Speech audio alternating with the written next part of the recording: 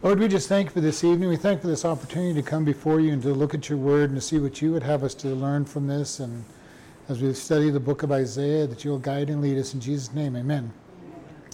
All right, Isaiah 7, starting at verse 1.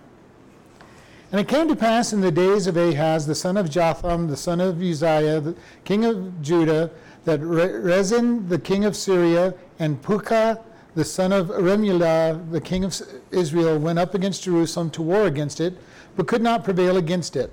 And it was told of the house of David, saying, Syria is a confederate with Ephraim. And his heart was moved, and the heart of his people, as the trees of the wood are moved with the wind. Then said the Lord unto Isaiah, Go forth now to meet Ahaz, you and Shear-jashub your son. How would you like to have the name Shear-jashub, guys?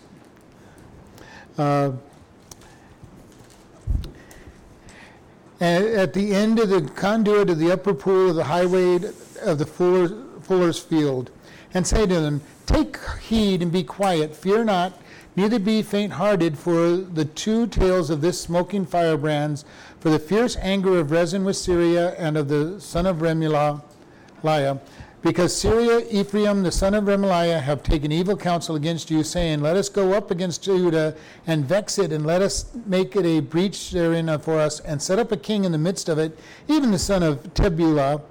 Thus saith the Lord God, It shall not stand, neither shall it come to pass. For the head of Syria is Damascus, the head of Damascus is Rezin, and within 65 years shall Ephraim be broken, that it not be a people, and the head of Ephraim is Samaria, and the head of Samaria is Remaliah's son. If you will not believe, surely you shall not be established. All right, so we're going to look at this, starting out at verse 1. It says, It came to pass in the days of Ahaz, the son of Jotham, the son of Uzziah, king of Judah.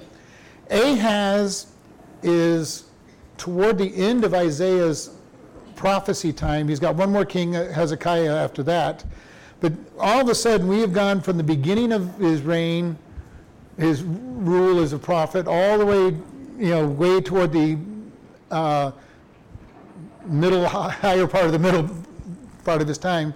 And Ahaz is an evil king. In 2 Kings 16:2, it says that he did not good unto the Lord. So he is one of the evil kings of Judah. And we've talked about this. Remember, after Solomon reigned, the kingdom split into two. We have Israel to the north, sometimes called Ephraim, sometimes called Israel, sometimes just called the northern kingdom. And then we have the southern kingdom, which is called Judah, sometimes Israel to make things really interesting for us, and the southern kingdom. And Ahaz is in charge of that kingdom. Isaiah is the prophet. So the time frame that we're looking at is moving toward the end of his prophecy days. And he says that Rezin, king of Syria, and Pekah, king of Israel, are coming to attack him. All right, now he is not a good king. He has no great desire to follow God. But now he's kind of wondering, should I have been following God? Because now I've got an enemy coming outside my gate. And they're coming, and it says that they could not prevail.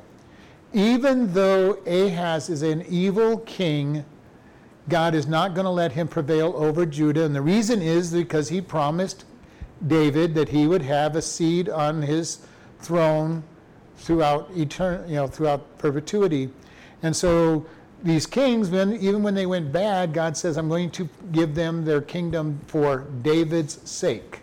Same reason that Israel is blessed, not because they do everything right, but because God told Abraham, your seed shall be blessed.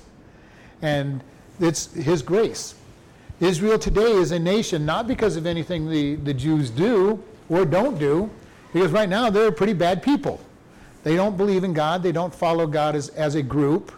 And yet God says, because I made a promise to Abraham that you're a nation again. And of course we know that they had to be a nation because all through Revelation it talks about the Jewish people. And so they need to be a nation so that the end time prophecies can come true. So God made them a nation again. And that's where we're looking at as we go forward. All right, so, and it was verse 2, and it was told the house of David, or Ahaz, the kingdom of Judah, saying, Syria is confederate with Ephraim, and his heart was moved, and his heart of his people, as the trees of the wood are moved with the wind. And this is a very poetic way to say that they were shaken. They were basically trembling in their boots. Here they are, one small nation, and there's two big nations coming against them.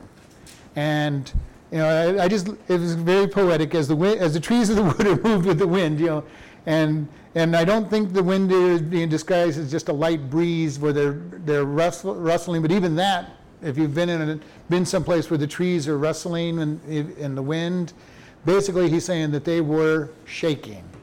They are terrified. Here is two enemies coming against them, and this king has no belief in God, no trust in God, so he has no desire to see that work out, and he has nobody to pray to other than the gods that he worships, and he knows that they're not all that strong, so he's looking at a big problem.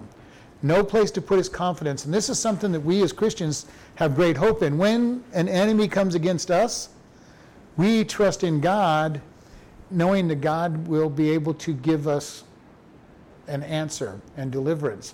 Not always the deliverance that we want. Oftentimes we get things that look bad to us, and we go, God, I just don't understand why this is happening to me. But God says, have patience, and we'll see where that leads to. And so the king is all afraid, he's shaking in his boots, and then verse 3 says, and the Lord said to Isaiah, go now and meet Ahaz, you and Sirah-Hashub, your son, at the end of the conduit by the upper pool and the highway of the fuller's field. So he's given him a very specific place, and every place I look, nobody knows where that place is in Jerusalem anymore. They can't find the landmarks because this waterway has ceased to exist a long time ago. After Ahaz, eventually they dug a tunnel for their water supply into Jerusalem so that they could not be conquered. So this conduit, this water pipeway, was not been known, its location's known. So we don't know exactly in our day where they were told to go. When it was being ridden, they would have known, oh yeah, we know exactly where. I've forgotten again, what's the meaning of fuller? Fuller? What is that? That is the cleaners, the bleachers. Fuller is the one that whitens their clothes, bleaches their clothes. Oh, okay. So this field is where they do the laundry by the conduit where the water would be. So, and it says, take your son, Sirah-Jashub, which means a remnant shall return. And that's quite a name that he was given, a remnant shall return. And so Isaiah's taken his son to meet the king. And he's got a message for him. And the message that he's told to give him in verse 4 is, take heed and be quiet, fear not, neither be faint-hearted. For the two tails of these smoking firebrands, for the fierce anger of Rezin and Syria, and for the son of Remlah. In other words, he says, first off, take heed. Listen to what I'm saying. So many times when we are instructed by good, godly counsel, we do not listen. We'll immediately come up with reasons why God's way is not the right way for me. Okay, and we've all done that in our lifetime. God, you say such and such, but God, if you just understood my position and where I'm at in my life, you would understand that I can't follow your rules. And it happens all the time. People will do it all the time. An example I used just the other night, you're working for a company and they're asking you to do things that are against the law or at least misleading, and you go in, you go, God, I can't work for this company, I need to leave, but immediately that's what God wants you to do, but you go, well, if I leave this company, I won't have a job and I won't be able to pay my bills, and we go down this whole long line of excuses why we can't be obedient to God. And we do this kind of stuff in many areas of our life. God, I just can't do what you said. You said to love this person, but God, if you really knew this person, you wouldn't love them. I'm sure God doesn't do that to us, because he would not love us if he said, well, okay, you're just so bad, I'm not going to love you, so I'm not going to send Jesus to die for you. But yet we will make that excuse. God, if you just knew how really rotten this person was to me, you wouldn't ask me to love this person. You wouldn't expect me to do good to that person. We do this kind of thing all the time, and here the very first thing they're said is take heed. Listen to what I'm going to say. And then he says, be quiet. In other words, don't give us a bunch of excuses why you're not going to do it. And just think about this. He's looking at this battle coming to him. He's outnumbered probably at least 2-1, even though it doesn't tell us that, because it's two big nations and probably more. So, and he's saying, he's going to be told, just be quiet, God's got this. And he's going to be looking out at this enemy saying, can't do that. God, they outnumber us a whole lot. God, you don't understand. They're out here to destroy us. They're, just sitting here listening to you and being quiet is not going to win this battle. Ahaz is going to have all kinds of, thoughts in his mind and complaints that have come to his lips. And he says, and Isaiah's already anticipating that. He says, listen and be quiet. Don't be sitting here giving me all your excuses why what I'm going to tell you is not going to be good. And then he gives them the next one, fear not. Now, the statement fear not in the Bible is used probably 600 times, fear not. Why? Because we as human beings tend to fear. We're afraid of everything. And oftentimes we're afraid of nothing. Now, how many times in your lifetime have you been afraid of something that never happened? And you worried and worried and worried and worried and worried and worried, and the next thing you know, it went right past you and going, oh, nothing happened. And you wasted a lot of energy worrying. God keeps telling us, don't fear. We're to cast all our cares upon him, for he cares for us. And what does he ask? He says, fear him. Fear him, because he's the one that controls the future. He's the one that holds our fate in our hand. Even though sometimes we think we control where our life is going, we don't have any control. It's all an illusion. And then he says, besides fearing not, be not faint-hearted. Faint-hearted. And that means collapsing. literally, quit collapsing at the idea of this enemy. And so here's the word to the king. Be quiet, listen, be quiet, and do not be afraid, and do not be faint-hearted. And this is somebody that's being told this, who's looking out at an army surrounding his city, looking to replace him as the king. All right?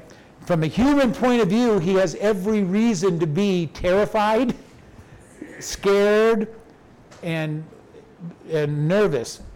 But God says, don't. Don't be that way. Do not be what the world leads you to be. And this is so important for us as believers. Are we going to believe God's word, whatever it might say to us? Or are we going to lean on our own understanding and say, well, God, nice words, they sound really nice, but, and as soon as we start putting that but in there, God, you said to share the gospel with other people, but God, I don't know enough, or they're scared, or they're scary looking, or I'm afraid they're going to ask me some questions I don't know, and we keep giving all these excuses why we can't be obedient to God's word. And the thing we need to be able to decide is, am I going to believe his word no matter what it says? Or am I just going to make excuses? God, your word's really good, but... and I hear them all the time. I hear them all the time from people. Well, God, I really got in this really bad situation because situations. Well, maybe if you hadn't overextended yourself, the situations wouldn't have been there in the first place, and sin has consequences. We talk about that, and God says to honor him. And we need to be very careful of this. Obey his word, even when it doesn't make any sense to obey his word, because God has a longer picture than we do. Matter of fact, this is an eternal picture. He knows what's going to happen when we get to heaven and the rewards for it. So we need to be listening. And he says, those two tails of the smoking firebrands. And firebrand is the torch as it's going out, and it smokes and it's an ember. So he says, you're afraid of these guys and they're just a bunch of smoke, is really what he's saying in a very poetic way. Just a bunch of smoke out there and you're terrified of them? I have control over them. I have victory over them. And the thing about this we've got to understand is God is always in control. He is sovereign. He knows what's happening. He has a reason for whatever happens to us. And sometimes what happens to us is simply because we have been disobedient. And if we're disobedient, there's consequences. And God says, you're suffering the consequences, but I still have a plan. Okay? God is not surprised. Even when we sin and do the wrong thing, God is not surprised. And if we're his child, he says, I've got a plan for that. And he's going to use that for us. It may teach us to grow. It may teach us not to do the same thing again in the future. Discipline is supposed to hurt. I know that surprises especially you young guys here, but discipline is supposed to hurt. It's supposed to hurt enough that we don't want to do the wrong thing again. So it is something that God does to us. He sometimes will allow things that hurt us so that we will be obedient and not go into the wrong direction later on. And this is why, as parents will discipline their children if they care for them, because they don't want their children keep doing the same things that lead to wrong decisions. So we look at this and say, and God says, you're afraid of these guys and they're nothing but smoking embers. Now he's looking at them and there's great armies coming out to fight him, and he's got, from a human viewpoint, something to fear. 2 big armies. All right? But God's saying, hey, they're nothing but smoke. Smoke and mirrors out there. Don't have to worry about them. Our problem in our walk is most of the time we look at the smoking embers and say, God, there's a real big problem out there. And God says, no, there's not. Elijah is in his home and is with his servant, and he's surrounded by the army, and his servant comes in and says, hey, we got a really big problem. There's a whole army out there, and Elisha. And Elisha says, God, open his eyes, and he goes out and looks, and the angels have surrounded the army that surrounded them. Okay, and he says, why are you worried? Yeah, there's 1,000 to 1 or 5,000 to 1, but out around them is an army that outnumbers them by 10 to 100 to 1. We need to keep this in mind. When God's on our side, nothing can defeat us. Nothing. Even myself can't defeat myself, because God will say, I'm still in control. I may do things that are harmful to me, and God says, okay, here's the consequence to those activities, but he still has a plan to help me down the road. And God says, I'm on your side. What can separate us from the love of God? Paul asks us in Romans. Nothing. Neither height, nor depth, nor width, nor anything. No spiritual things, nor anything can keep us from God's love. God cares that much for us. And this is what he's telling Ahaz. Ahaz, a wicked king, saying, don't worry about it, I've got this one. Yeah. I know you've been worshiping other gods. I know that you're not following me, you're not worshiping me, but I'm going to protect you. I'm going to deliver you. Quite a statement toward a king who doesn't honor God, who doesn't love God, probably isn't going to go to heaven, for the way we see his life. And yet God says, I'm going to protect you and your people. Why? Probably because there was enough righteous people in Jerusalem to be protected. And God says, I'm going to protect them, and I'm going to do it for David's sake. And if not for David's sake, I'm going to do it for Abraham's sake. So we see this very beautiful coverage. And then he says, because in verse 5, because Syria, Ephraim, and the son of Rimlah have taken evil counsel against you, saying, let us go against Judah to vex it, and let us make a breach therein, and set a king in the midst of it, even the son of Tabal. And so what they're come to do is destroy Jerusalem. They were going to vex it, make it a loathing, make them people not happy. And oftentimes in our life, the enemy comes against us to try to get us vexed or to loathe what's going on. And so oftentimes we fall into it. God, I am just so miserable. Such and such is happening. This is happening. All these bad things are happening. God, I don't understand. And we look at Job went through that. And remember the story of Job. Job's going along. He's happy. He's got lots of money. He's offering sacrifices. His children have parties once a week, and he goes out and he immediately prays for his children after their party. He offers sacrifices for forgiving of them. And not that you can, but he's doing this, trying to honor God. And Satan comes along and he says, and God says to Satan, have you considered Job? Have you thought about Job? Would you like to give Job some trouble? Satan says, of course I do, but you're not letting me. And God says, okay, now you can. Now you can. You can go out and give Job a hard time. So we see this. God can give permission at times for things to happen to us. But he has a plan. Just as he did in Job's life. Job had everything taken away from him. All of his possessions, all of his children, all of his friends that he had, because they thought he was a really bad person. And then we see God blessing him at the very end.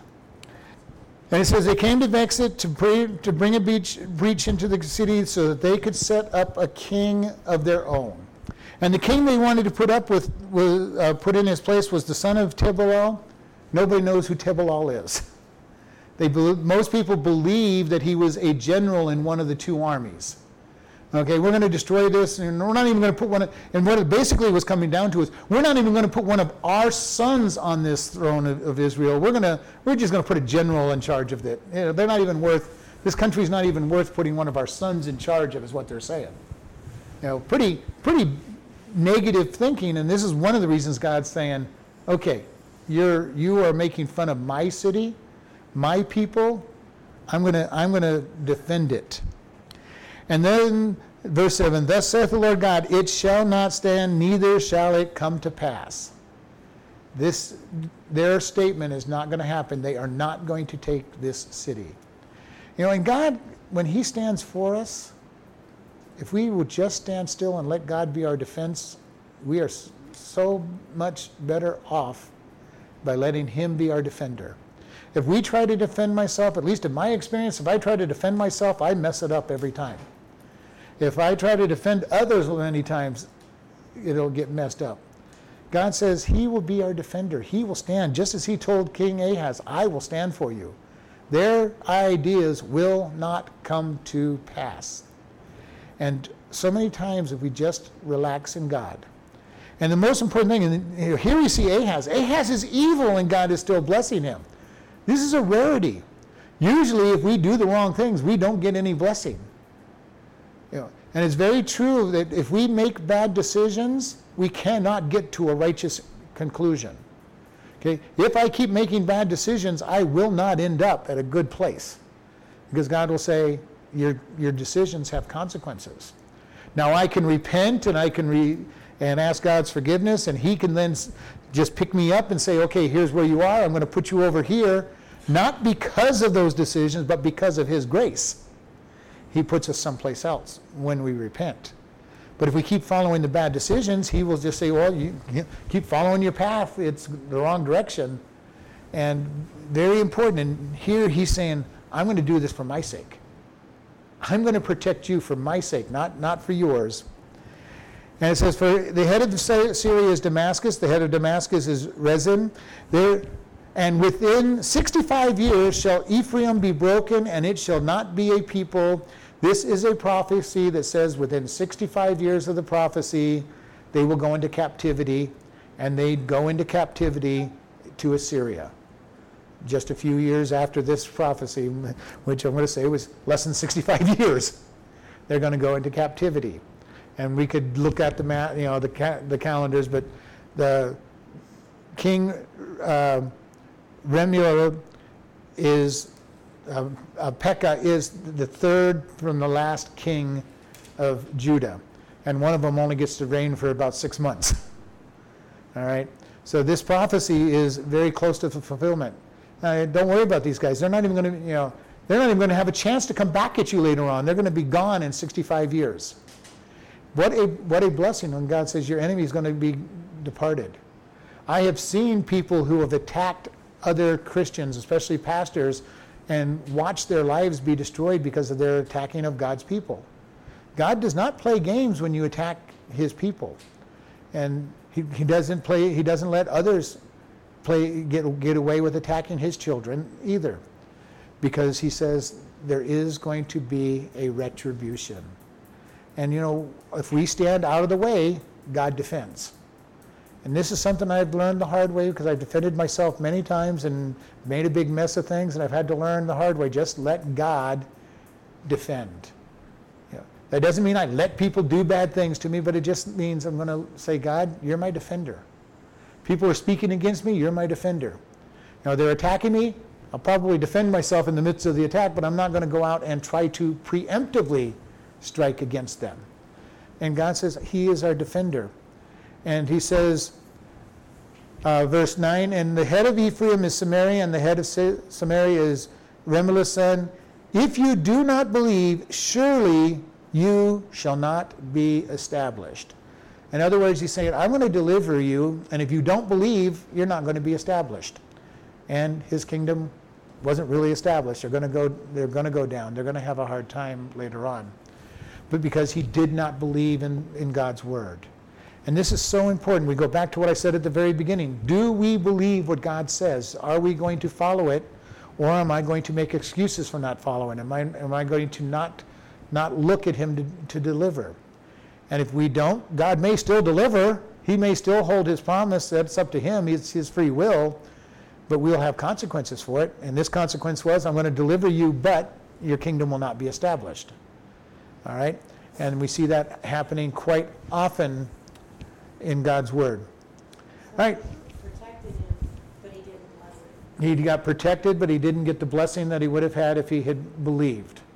If he had believed, it would have been established. And remember, he's an evil king, so he's not really wanting to talk to Isaiah in the first place. Okay, Isaiah represents the God that he's not really following. So this is he's already inclined to not believe.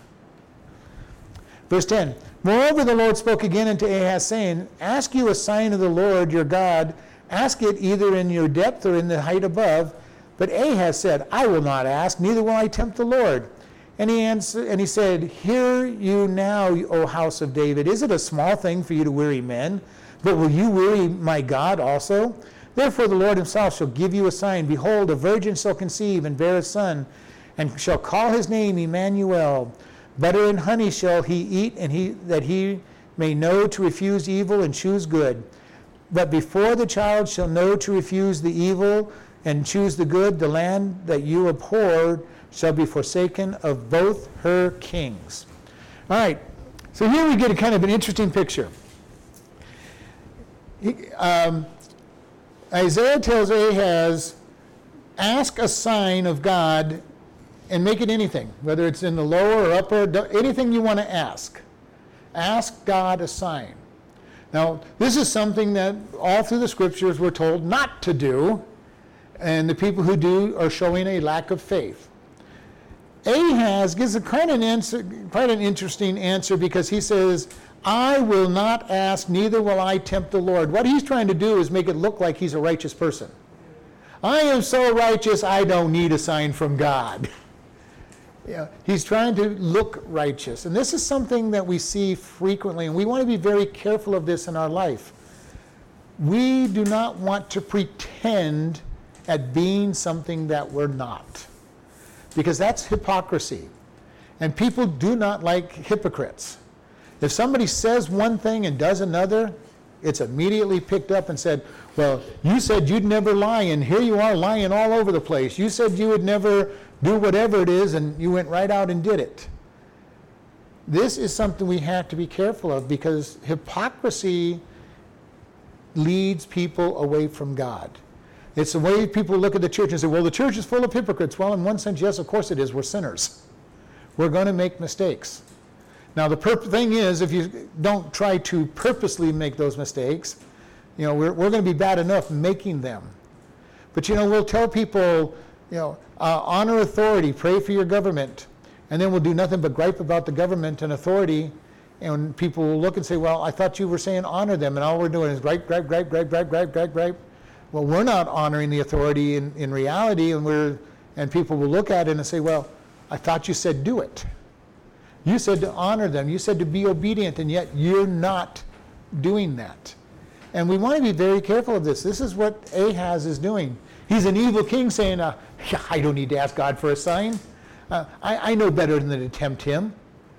And this, of course, angers Isaiah because God, number one, told him to ask him for a sign. So it's like, okay, you were just told by God, and I told you to listen.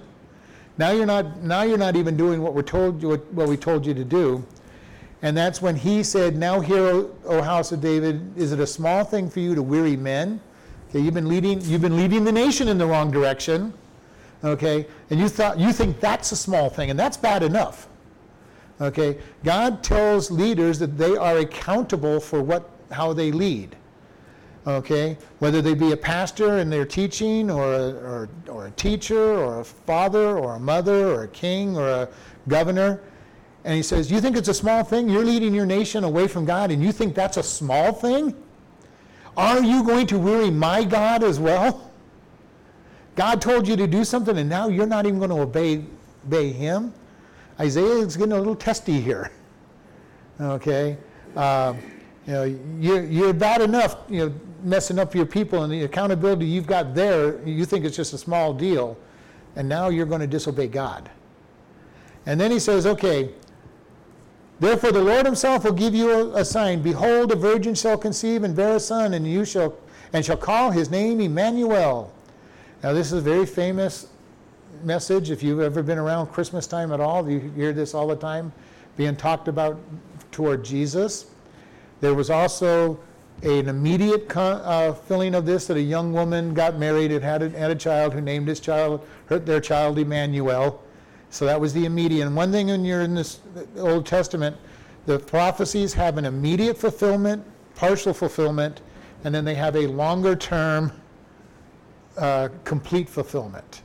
And they have to have a fulfillment short term, because a prophet who said a prophecy that did not come true could be stoned. All right? So if you say, if you wanted to take that logic, and Isaiah could have said the virgin's going to give birth and it's going to happen 800 years from now, and you're not going to know whether I spoke the truth or not. And God says, no, we're going to give a young woman who just got married a child, and they're going to name their child Emmanuel, but the real one is Jesus Christ 800 years later. And we see this all through the scriptures. There's an immediate partial answer to this, and then a full fulfillment later on. Because every once in a while you'll hear somebody explain, there was this virgin in the king's court and she gave birth. Okay, good. Yes, that was the short term. All right. And it says, butter and honey shall he eat, that he may know to refuse evil and choose good. Butter and honey were the rewards for doing good. Matter of fact, in their day, when they would teach a child to memorize scripture, the reward for learning your scriptures was honey. You got to taste honey, and because honey was valuable. Honey was the sweetener. You didn't just waste it, so it wasn't used all the time, but it was used as a reward. They would get to, and all through the book of Psalms we read, "Oh, taste and see that the Lord is good," and that's referring to the idea of you have the honey for the reward. And that was what it was referring to. And so these things, he's going to get to know God's word, and he's going to learn to choose good. For before the child shall know to refuse evil and choose good, the land that you abhor shall be forsaken of both her kings. The land that you abhor, Ephraim and Syria. And it says, before this child is going to be born, has grown up, before he's even old enough to know good and evil, Ephraim and Syria will be taken into captivity. So no more than 65 years. So this virgin that's going to give birth has to be about probably 62, 63 years down the road, because the son can't be that old afterwards. And both those nations will go into captivity, and they went into captivity of Assyria. They were both taken into captivity. So this is a prophecy that is immediately fulfilled. And the one thing that helps us to know that the Word of God is 100% true is all the fulfilled prophecy. God gives prophecy, then fulfills it, and there's prophecies that are still coming true to this day that are being fulfilled. We see the prophecies of Jesus being born, dying, and resurrected, and go look at all these prophecies and say, this is him. The idea that he was prophesied so many things. He'd be born in Bethlehem. He'd be called a Nazarite, which didn't make any sense to people hearing that in the first place, because Bethlehem is down toward the south part of the country, and Nazareth is up on the northern part of the country. So how can he be born in Bethlehem and be called a Nazarite? It didn't make sense to them, because they weren't the people that traveled a lot. You pretty much stayed within 30 or 40 miles of where you were born in most cases. So that was kind of a mystery to them. It talked about the way he would die, and the fact that the king would kill all the children. And what did Herod do? He killed all the children under 2 years old. All these things that were fulfilled, and there's hundreds of prophecies just about the birth of Jesus that were fulfilled. And the odds of those all being fulfilled would be very low. You wouldn't make that bet. You would never make that bet if you were a gambling person. Then we go into his death, burial, and resurrection that had a whole bunch of prophecies that were fulfilled. And now we've got the future ones of his second coming and the millennial reign of Jesus. Verse 17, the Lord shall bring upon you and upon your people and upon your father's house days that have not come, from the day that Ephraim departed from Judah even to the king of Assyria. And it shall come to pass in that day that the Lord shall hiss for the fly that is in the uttermost part of the rivers of Egypt, and for the bee that is in the land of Assyria. And they shall come, and shall rest all of them in the desolate valleys, and in the holes of the rocks, and upon all the thorns, and upon all the bushes. In the same day shall the Lord shave with a razor that is hired, namely by them beyond the river, by the king of Assyria, the head and hair and feet, and it shall be consumed, shall also consume the beard.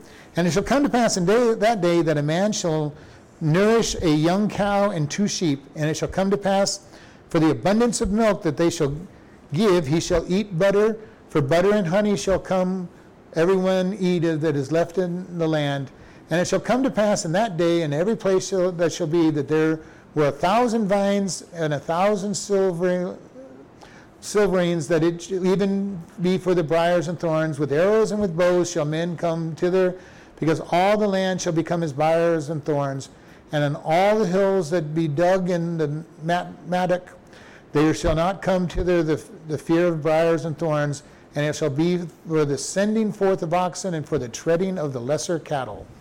All right, so here is his prophecy of what's going to happen after these 2 nations are destroyed.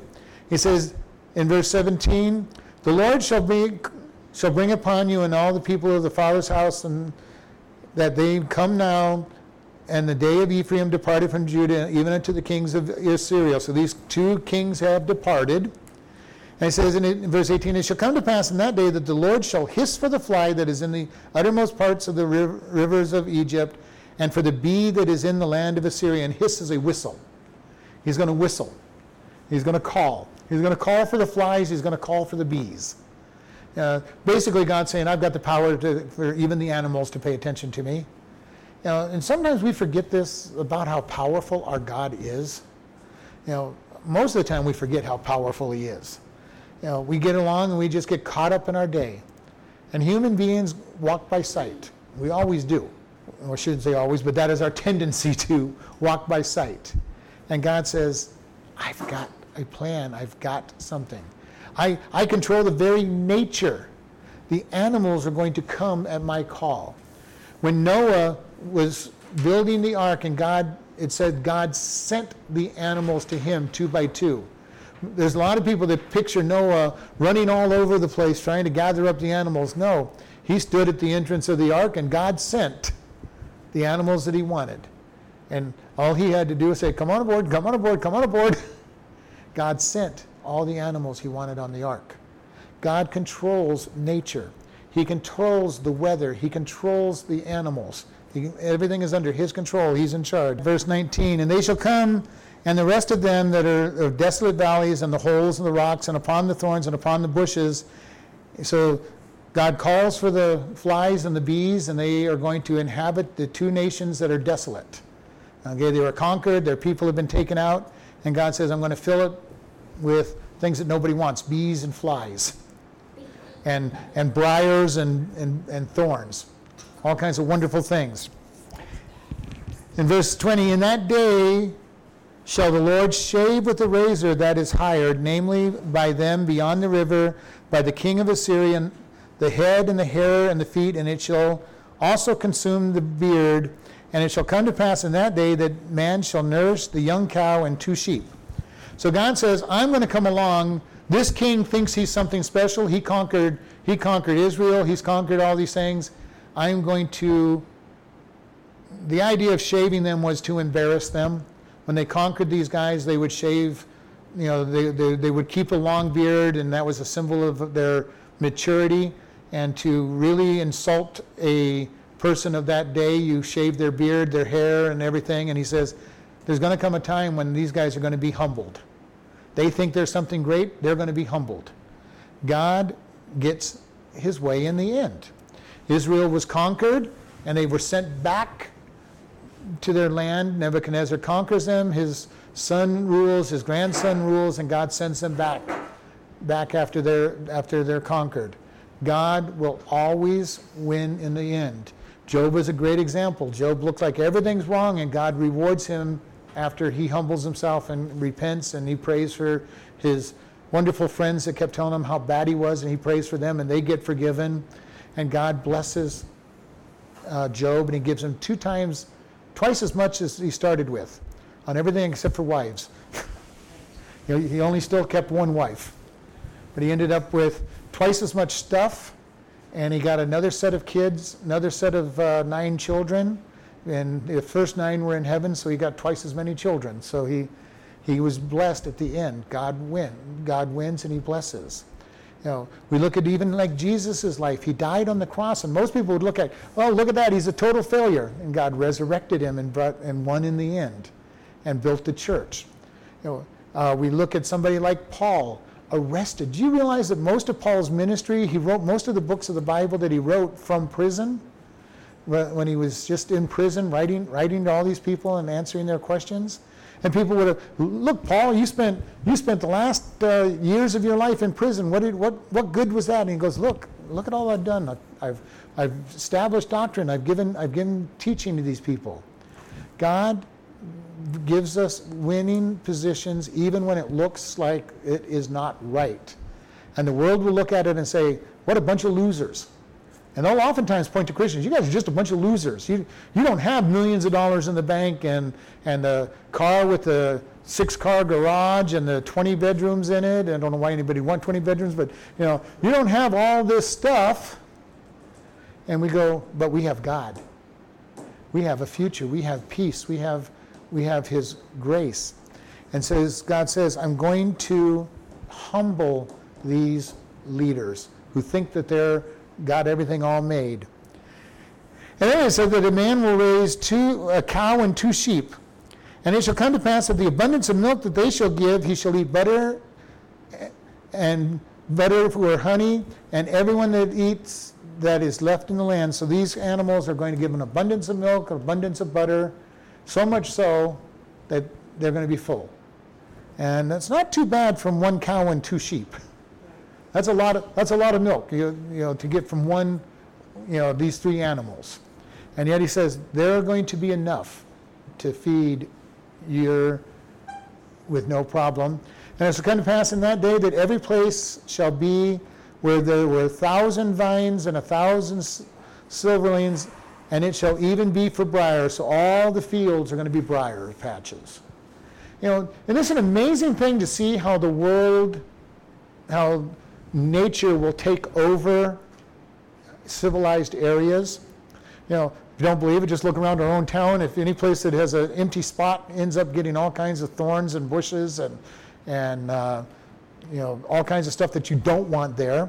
If you look at South America and Central America, where the Aztecs had really developed a civilization, you could be within 100 feet of it if you don't know where it's at, and it's so overgrown with jungle that you would never see the beautiful buildings that they had built, which aren't so beautiful now because they have been overrun by nature.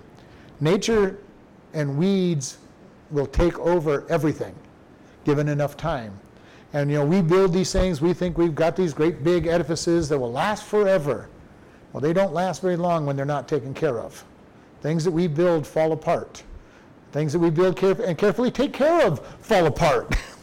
Our cars fall apart, our houses fall apart, our roads fall apart, our bodies fall apart.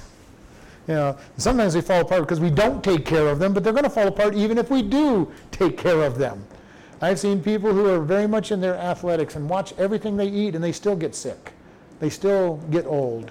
They still get weak, because that is the consequence of sin. Sin brings decay and destruction. And Adam and Eve, when they sinned, brought sin and decay and destruction upon every aspect of this world. And we're dealing with that even to this day. Verse 24, with bows and with arrows shall men come hither, because all the land shall become briars and thorns. In other words, they've got to come with weapons because it's dangerous. And we all kind of know this. If you go out to where there's wilderness and there's no civilization, it's a dangerous place to be. Whether it's wild animals or snakes or even just wild people. It's a dangerous place to be out where all the thorns and briars are. And on all the hills that be dug with the mattock, there shall come neither the fear of the briars or the thorns, but it shall be for the sending forth of oxen and for the treading of the lesser cows. In other words, they're just going to be pasture lands. Nothing there. They've dug holes, they've dug wells, and those have gone. And it says it'll be for the oxen and for all the other cattle. The cattle will get to feed on the land, not the people. So this is the picture that God says to the King Ahaz. He goes, I'm going to deliver you, and this is what's coming in there. Now, he doesn't talk about how long it's going to be, because it's going to take a long time for this all to happen. But it does happen. We see that whole area being desolate. And even to this day, most of that area is desolate and been destroyed. And that was all part of the prophecy that God said, these kings coming against you are going to be judged. And we just keep that in mind. When God says that he's going to protect us and he's going to judge for us, who knows what's going to happen in the long run. And it may be long term that their judgment comes. But the wicked will never prosper in the long run. The righteous prosper, the wicked do not prosper in the long run. Now, prospering might mean that we prosper in heaven. Might mean that we get some blessings on this earth, and most likely we'll get some blessings on this world. Will we be rich and millions of dollars in the bank? Probably not for most of us. But God could if he said that was what was best for us. But the thing God knows is that wealth for most people take them away from God. I've seen it over and over. People get a little wealthy, get a little well off, and they start buying toys, and then the next thing you know, they got to play with their toys. God, I have my vacation house. I've got to go visit my vacation house and use it. God, I've got my quad. I've got to go use my quad and go play. I've got my dirt bike. I've got to get out and use it. And I've got my this, that, or the other thing. And next thing you know, they're not serving God anymore because they're so busy living with their blessings. And many times God will say, no, I'm not giving all those blessings, because all it does is take you away from me. It takes your dependence away from me. Now, if you can live in dependence on God with the blessings, he's going to give you the blessings. Why? Because he knows you're going to use those blessings for his kingdom. And that doesn't mean you can't use any of them for yourself, but it is going to be used correctly. And God says, if you can do that, you'll get blessed. And so we want to look at what God's saying and learn to listen to God. Be obedient to God and follow what he says in his word. Let's close in prayer. Lord, we just thank you for this day. We thank you for your love and your care. We ask you to go with us and keep us. Lord, help us to be obedient to you in all things. Help us to make good, godly decisions and see the reward from them all. In Jesus' name, amen.